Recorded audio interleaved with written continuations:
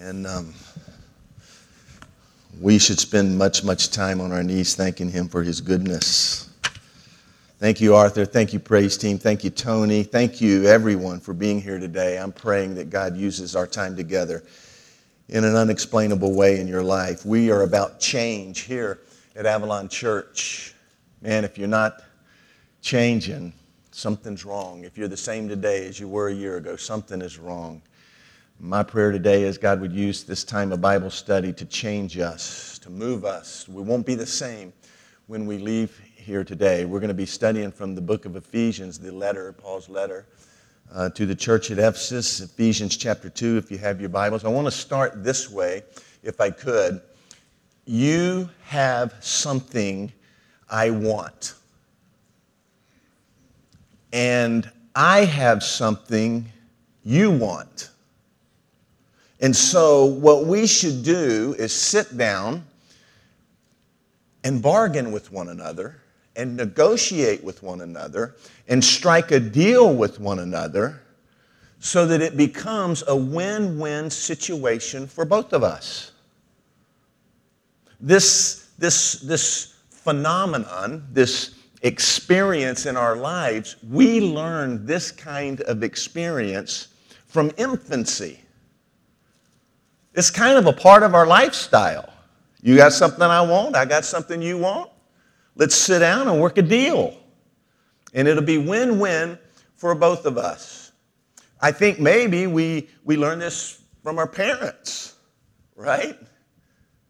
If you'll be good, we'll stop and get some ice cream on the way home. If you bring home a good report card, I'll slip you a little cash. Or whatever. You can think of 1,000, 1,000,000 scenarios where this is just kind of, it's pounded into our mind. It becomes a part of who we are. Even to the point where it becomes so natural to us that it seeps into our faith experience. It seeps into our relationship with God. We like to bargain with God. God, if you'll help me on this test, I'll never, or I'll always. We use never and always a lot in our bargaining with God. God, if you'll get me that promotion.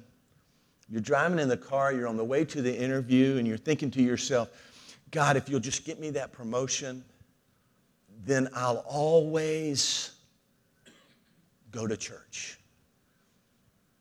I'll never miss a Sunday. Or I'll start giving. We all do it. We all do it. I'm not saying that this is a bad thing. Negotiation is not necessarily a bad thing. I think there's some bad things about it. I think there's some good things about it. Here's one bad thing about it in our negotiation with God. We never keep our end of the deal. Do we? We never always and we never. Here's some good things you're negotiating with God. In order to do that, you got to have faith, right? I mean, you have to believe that there's a God. You have to believe that He exists. You have to believe that He cares about you. You have to believe that He wants something good for you. You have to believe that He's involved in your life to some degree for you to sit and negotiate and deal and make a bargain with God. And that's great faith, by the way. That's great faith. I believe there's a God. I believe He's involved in my life. I believe He wants something good for me. And you also have to believe this. If you're going to negotiate with God, you have to believe that you have something that He wants. I mean, that's leverage, right? Your leverage in this negotiation is there's something that you have that God wants. But the reality is that God doesn't want something from you. He wants something for you. That's the kind of God that we gather together this morning to worship. We believe that we have something that he wants. There's people who believe that God is blessed because we're on his team. That there's something that I can bring to the table that will give me leverage so that I can get God to do what I want God to do. And what we need to understand this morning is God is God. There's none above him. He needs nothing. We have no leverage when it comes to bargaining with God. But God does want something for you. I think it's why you're here this morning. I don't think it's an accident that you're here this morning. We don't deserve his love and involvement. But he wants that for us. He wants us to experience his love and involvement. Listen, God is God.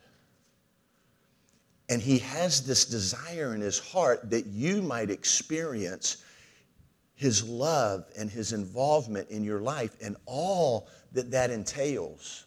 But we don't deserve that. There's nothing that we've done. There's nothing we bring to the table. There's not enough good deeds that we would deserve God to respond to us that way. There's a word for that, and we've been singing about it this morning.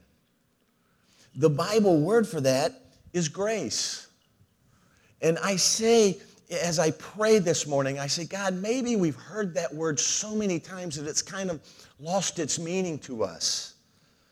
But grace is the core of our relationship with God. Grace is the core of our faith. It's the centerpiece of all the New Testament teaches us. Our relationship with God, a real, intimate, interactive relationship with God is only possible because of grace. Without grace, no relationship with God. You've heard many different definitions of grace, probably. I think unmerited favor, undeserved favor, unearned favor probably says it best. Someone said it's an acrostic, God's riches at Christ's expense. That certainly describes grace. But I think just understanding that he comes to me when I don't deserve him to come to me is the definition of grace.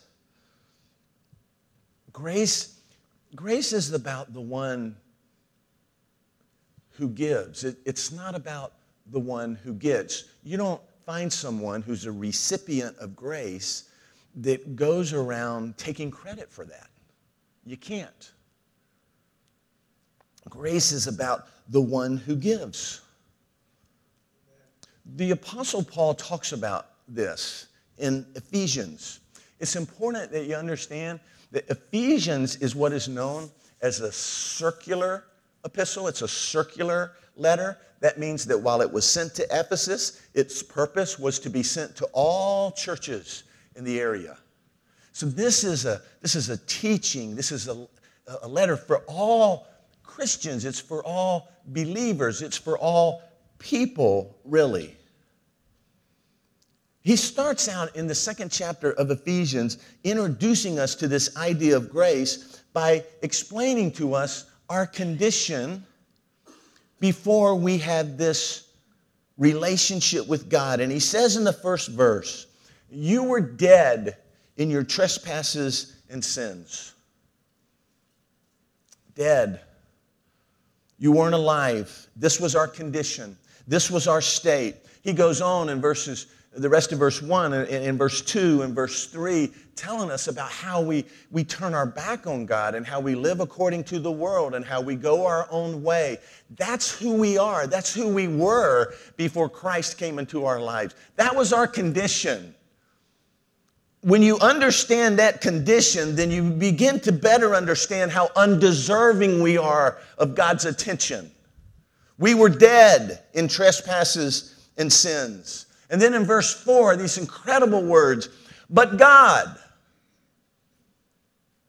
but God. And here's why that's so important, because we have this mentality, we have this MO, this mode of operation of thinking, if I'm going to be accepted by God, if I'm going to be in right standing with God, I know that I got some things going on in my life, and so I really would like to have a relationship with God. And our solution to that is, I'm going to do this.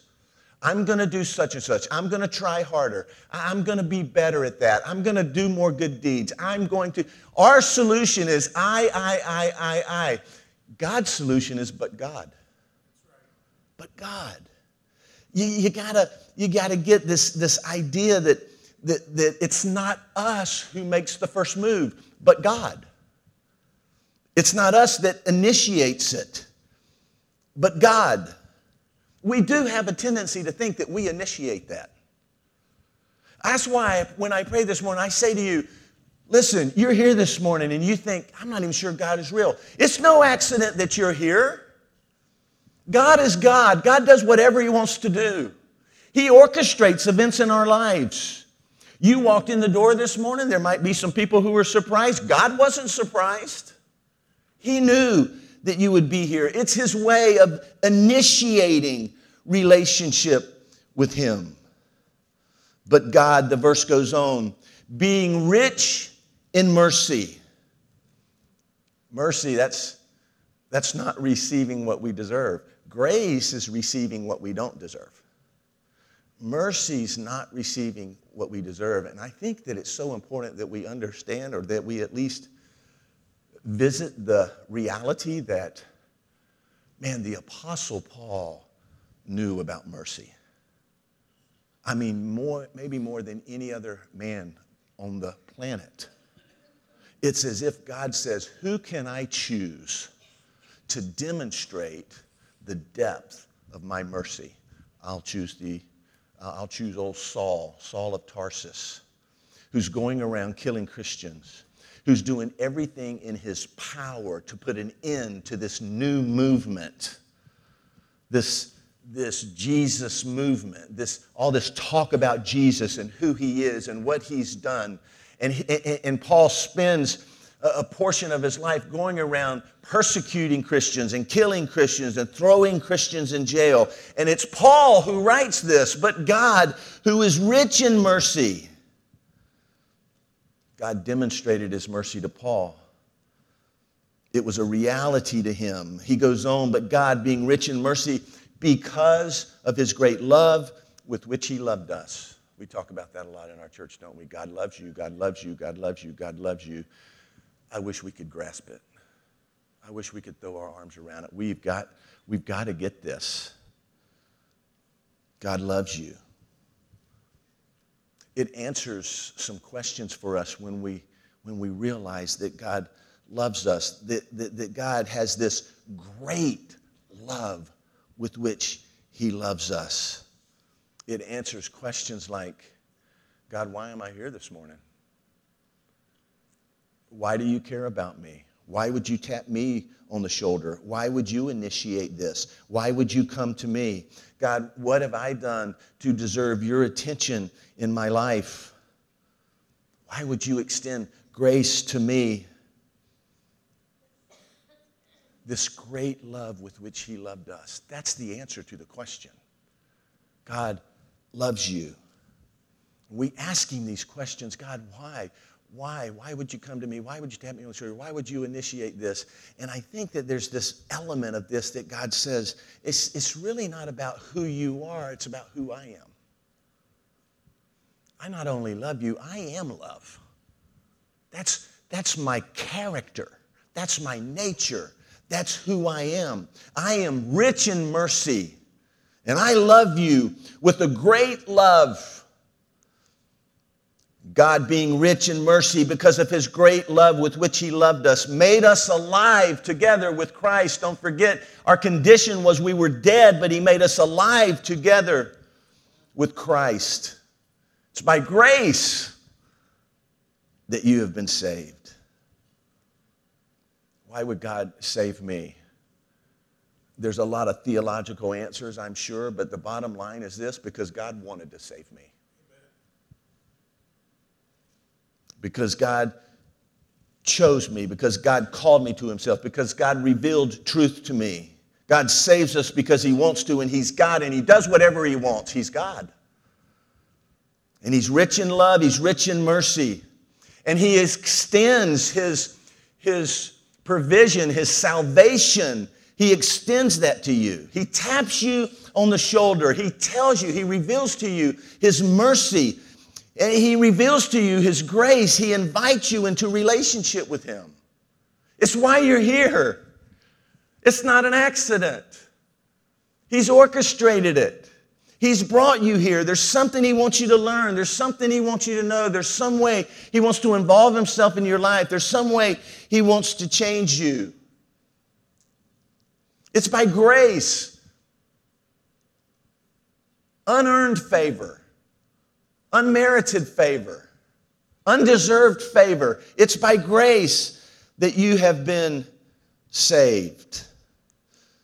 For by grace, he says in verse 8, as if to review, it's by grace that you've been saved, and this time he says through faith. It's not of yourselves, it's the gift of God. So I think that it's important that we go back a step, and I ask you, do you believe that God is rich in mercy?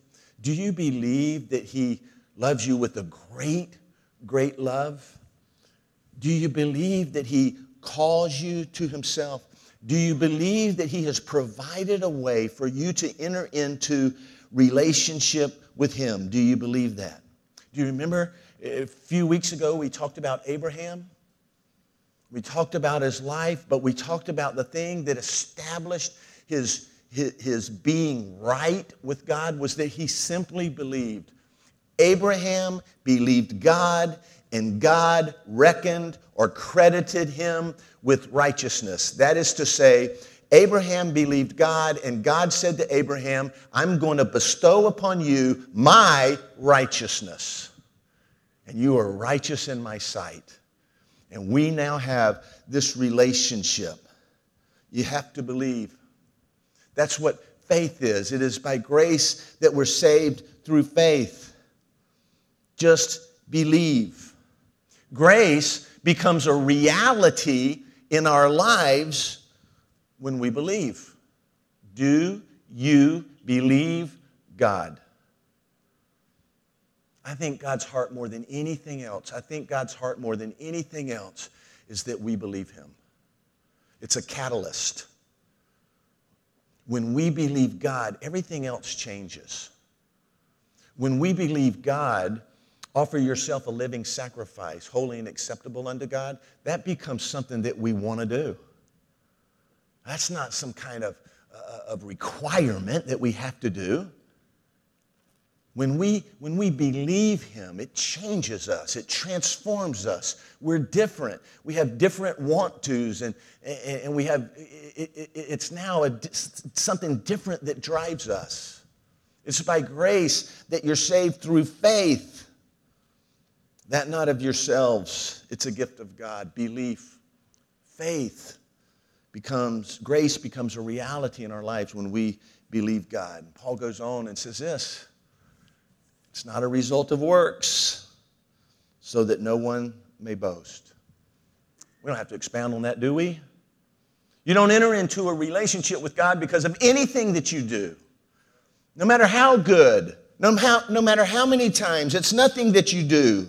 It's not good deeds. It's not good deeds. It's not good deeds. And I told you this a couple of weeks ago, but I think that on some level, we all believe that it has something to do with good deeds. I still struggle with this today. I struggle with this every day. I bargain and negotiate with God every day. God, I probably didn't prepare like I should this week, but if you'll bless the service, I'll do better next week.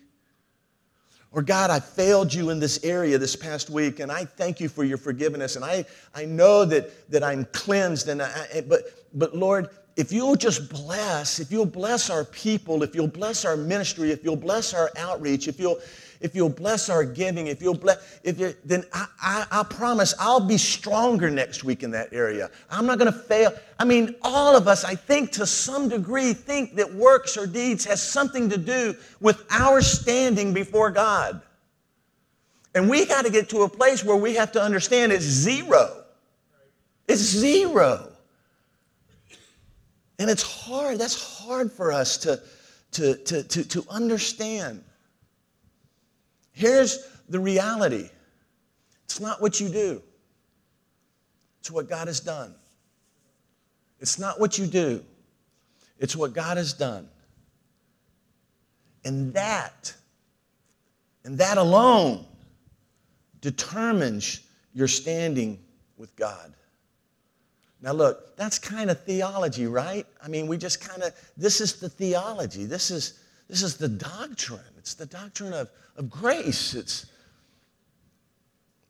But I think that the practical part of that is what God has for us today as a church. I think it's what's important to us. I think it's kind of the takeaway today. We all have this kind of idea, this standard, the standard of behavior that we feel like makes us acceptable to God. Something that we measure ourselves by. Some of you, maybe it's the Ten Commandments. You know, I don't break any commandments and I must be in good standing with God. Some of us go to what Jesus taught. Some of us make up our own standards. You know? God knows my heart. This is okay for me. But here's the point. No matter where you get, whether it's the Ten Commandments and maybe you can live and not break a commandment. I don't know. But man, if you take what Jesus taught, that's impossible to keep that standard. You've heard it said that you shall not murder. I'm telling you, you hate your brother, you commit a murder. You've heard it said, thou shalt not commit adultery. I'm telling you, you look on a woman with lust, you committed adultery. I mean, it's impossible. And even our own standards that we set for ourselves, we find ourselves failing. We find that we fall short. We begin to feel guilt and we begin to feel shame. We begin to feel like we're just not good enough. We begin to scratch our heads and say, man, I don't even know if this journey is worth it anymore. That's why it's so important that we get this very basic tenet of our faith. It's not what you do, it's what God has done. It's not what you do. It's what God has done. It's not, God, what do you want me to do in order for you to come and be involved in my life? What do you want me to do in order for you to help me? You know what that is? That's religion. Religion is man's search for what he can do so that he can be acceptable to God. That's religion. That's not Christianity. Christianity is, it's not what you do, it's what God has done. It's not what you do, it's what God has done. Now, here's the point. Here's the point, and here's what I think is for us today. All of the to-dos, which are important, are a response to what God has done. When we can embrace this, when we can have an understanding of this, we begin to see how it manifests itself in our life. The most gracious people that I know and that you know, the most gracious people that you will ever meet, are people who have learned to walk in grace. They understand grace. They understand it's about what God has done.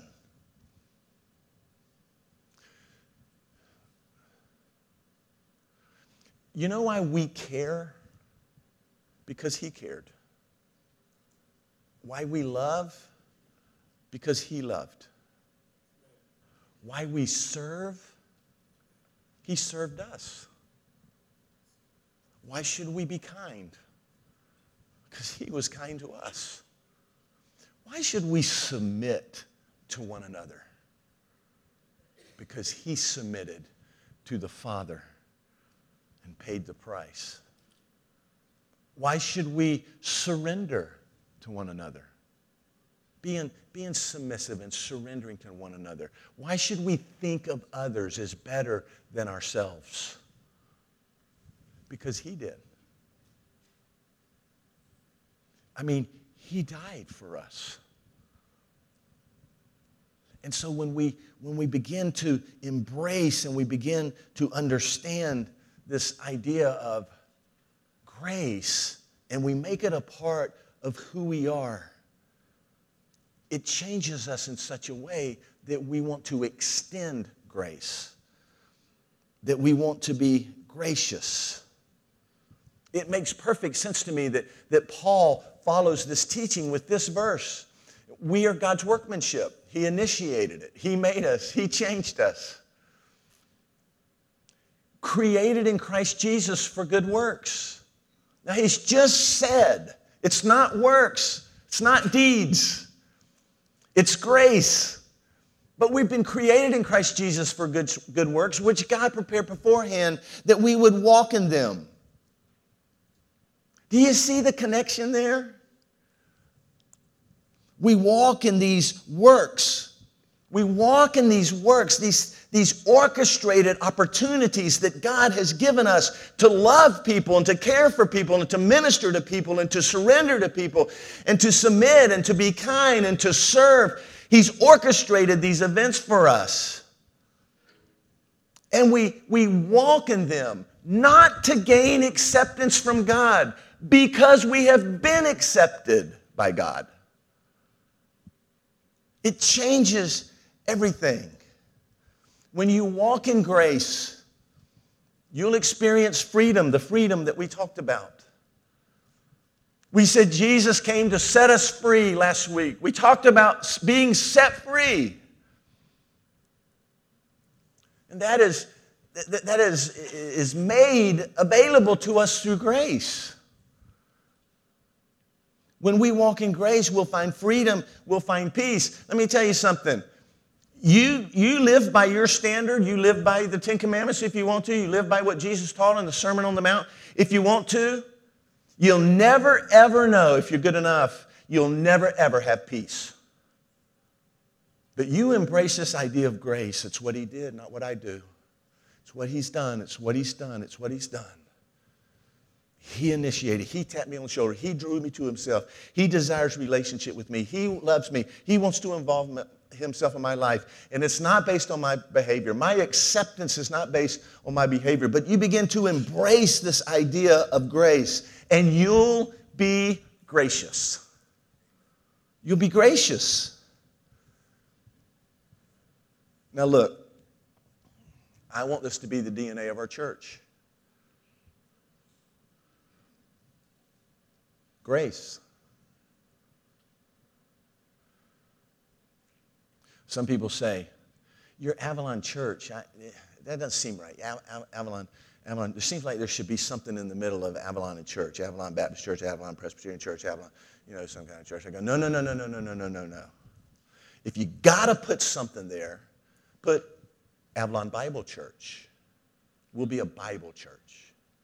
Or maybe this is even better. Avalon Grace Church. Grace. We're full of it. How's that for a byline? Grace. We're full of it. I want that to be the DNA of our church. Because I want us to love and care and serve. I want us to be kind. I want us to submit. I want us to surrender. I see my dear brother, Philip Hahn, sitting in the back, who gets a call on Friday that his mom's been rushed to the hospital. He's learned since then that she suffered a stroke. They're not sure the severity of it. There's a brother who I love. I want to serve him. I want to care about him. I want to involve myself in his life. I want him to know I love him. I want him to know he doesn't walk through this journey alone. Vic Reyes called me on Friday. He said, Dale, I got 2 phone calls within a few minutes of one another. Shelly's mom passed away unexpectedly. And we're gonna get ready and go to be with the family. And he said, in the second phone call was my mom was rushed to the hospital, and she's really, really suffering with dementia, and it's bad. Look, all I'm saying is this room is full of people who are going through difficult times. And it's fine to pat them on the back and say, I'm praying for you. But I don't think that's what grace does. I think that when we understand grace, we embrace grace, we make that a part of who we are, that we become gracious, and your needs become important to me. They become a burden to me. They become something that drives me. I want to help you. I want to love you. I want to care for you. I want to serve you. I want to surrender my agenda, and I want to focus on your agenda. Folks, I'm asking you to please consider what it would be like if we had 500, 600 people that acted that way. What would it be like? Freedom. Man. The least of these. Jesus called those who are really, really suffering with sickness and disease and really, really suffering with material, not having anything materially, financial. He said, man, I want you to serve them. I want you to love them. James writes in the New Testament, this is pure religion. Take care of widows. Take care of orphans. Take care of the least of these. That's pure religion. That's the real thing. Serve, love, care, be a part of. Grace, grace, grace. We're full of it. Grace. I tell you what, I don't believe what those people down at Avalon Church believe, but I know this. Man, those people love one another. What if that was our DNA? Grace. You know what the alternative to grace is? It's self-righteousness. I'm going to be good enough. I'm going to be good enough. I'm going to be good enough. I think that kind of heart, sometimes it can really start out good. I'm just going to make a commitment. I'm just going to do good. I'm just going to do good. I'm just going to do good. And that way God's going to accept me. And if God accepts me, God will bless me and God will protect me and God will provide for me. But I'm telling you, my experience has been, and I've been around for a long, long time, my experience has been that when you're self-righteous and you try so hard to get God's acceptance, it turns out really, really bad. It turns out bad. But that's the alternative to grace. Simple, isn't it? This is it. It's all I have for you today. Because of his great love with which he loved us.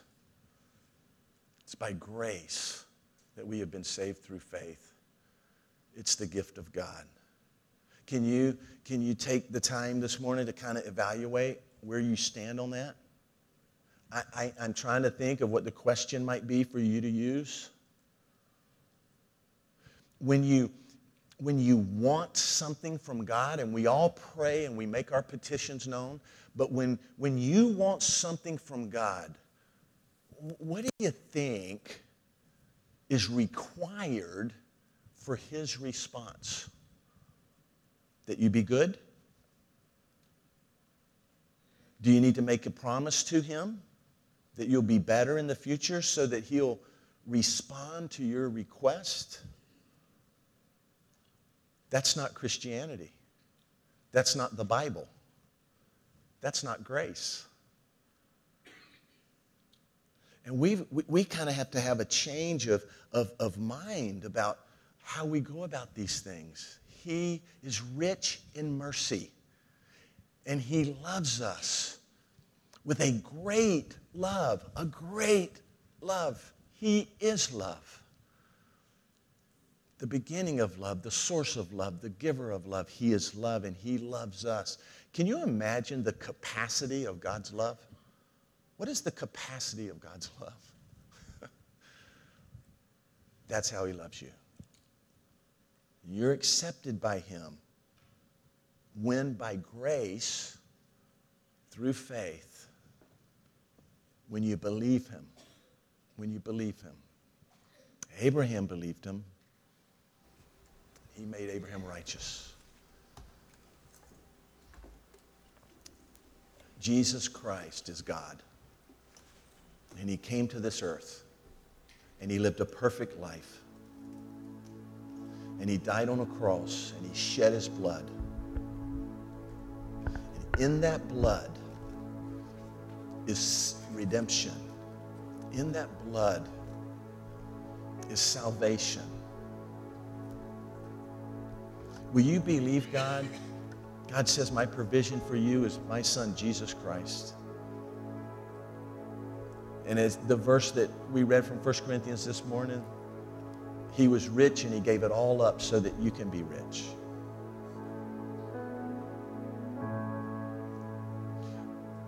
What about being gracious?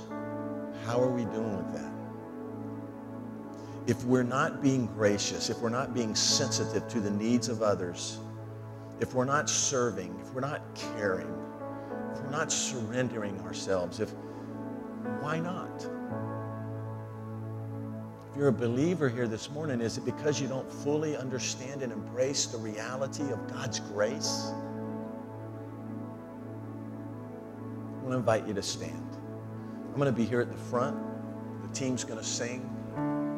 Maybe you'd like to pray. Maybe you'd like someone to pray for you. I want to make a deal with you, okay? If you want to come to these altars and pray, no one will bother you. You can just pray by yourself. If you would like someone to pray with you, just come whisper in my ear, can you find someone to pray with me? And we'll have somebody pray with you. Nothing magic about coming to these altars. But man, there is something about it that kind of seals in our hearts and in our spirits this conversation that we're having with God. If you're here this morning and you have never experienced God's provision of salvation, come talk to me. Let's sit down and talk about that. I'm right here at the front. And I want to talk to you about that. It's the most important thing. It's the only thing that determines your eternal destiny. It's the only thing.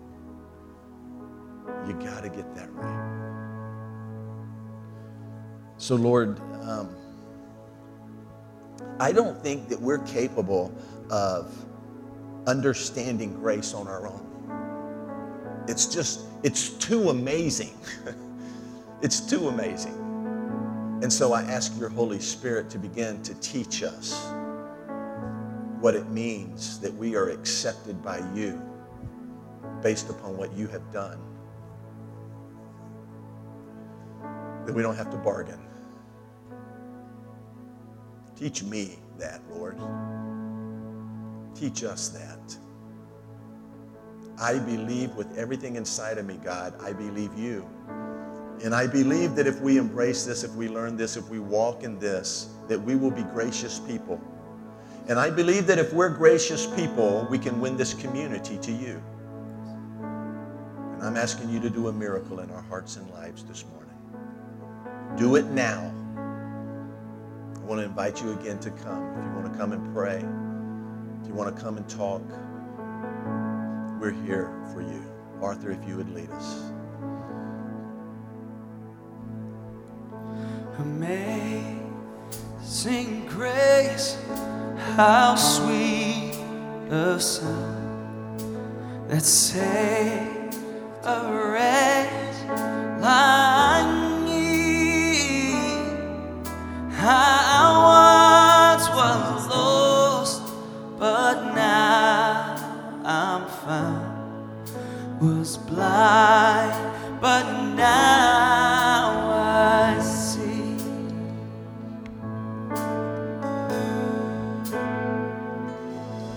'Twas grace that taught my heart to fear, and grace my fear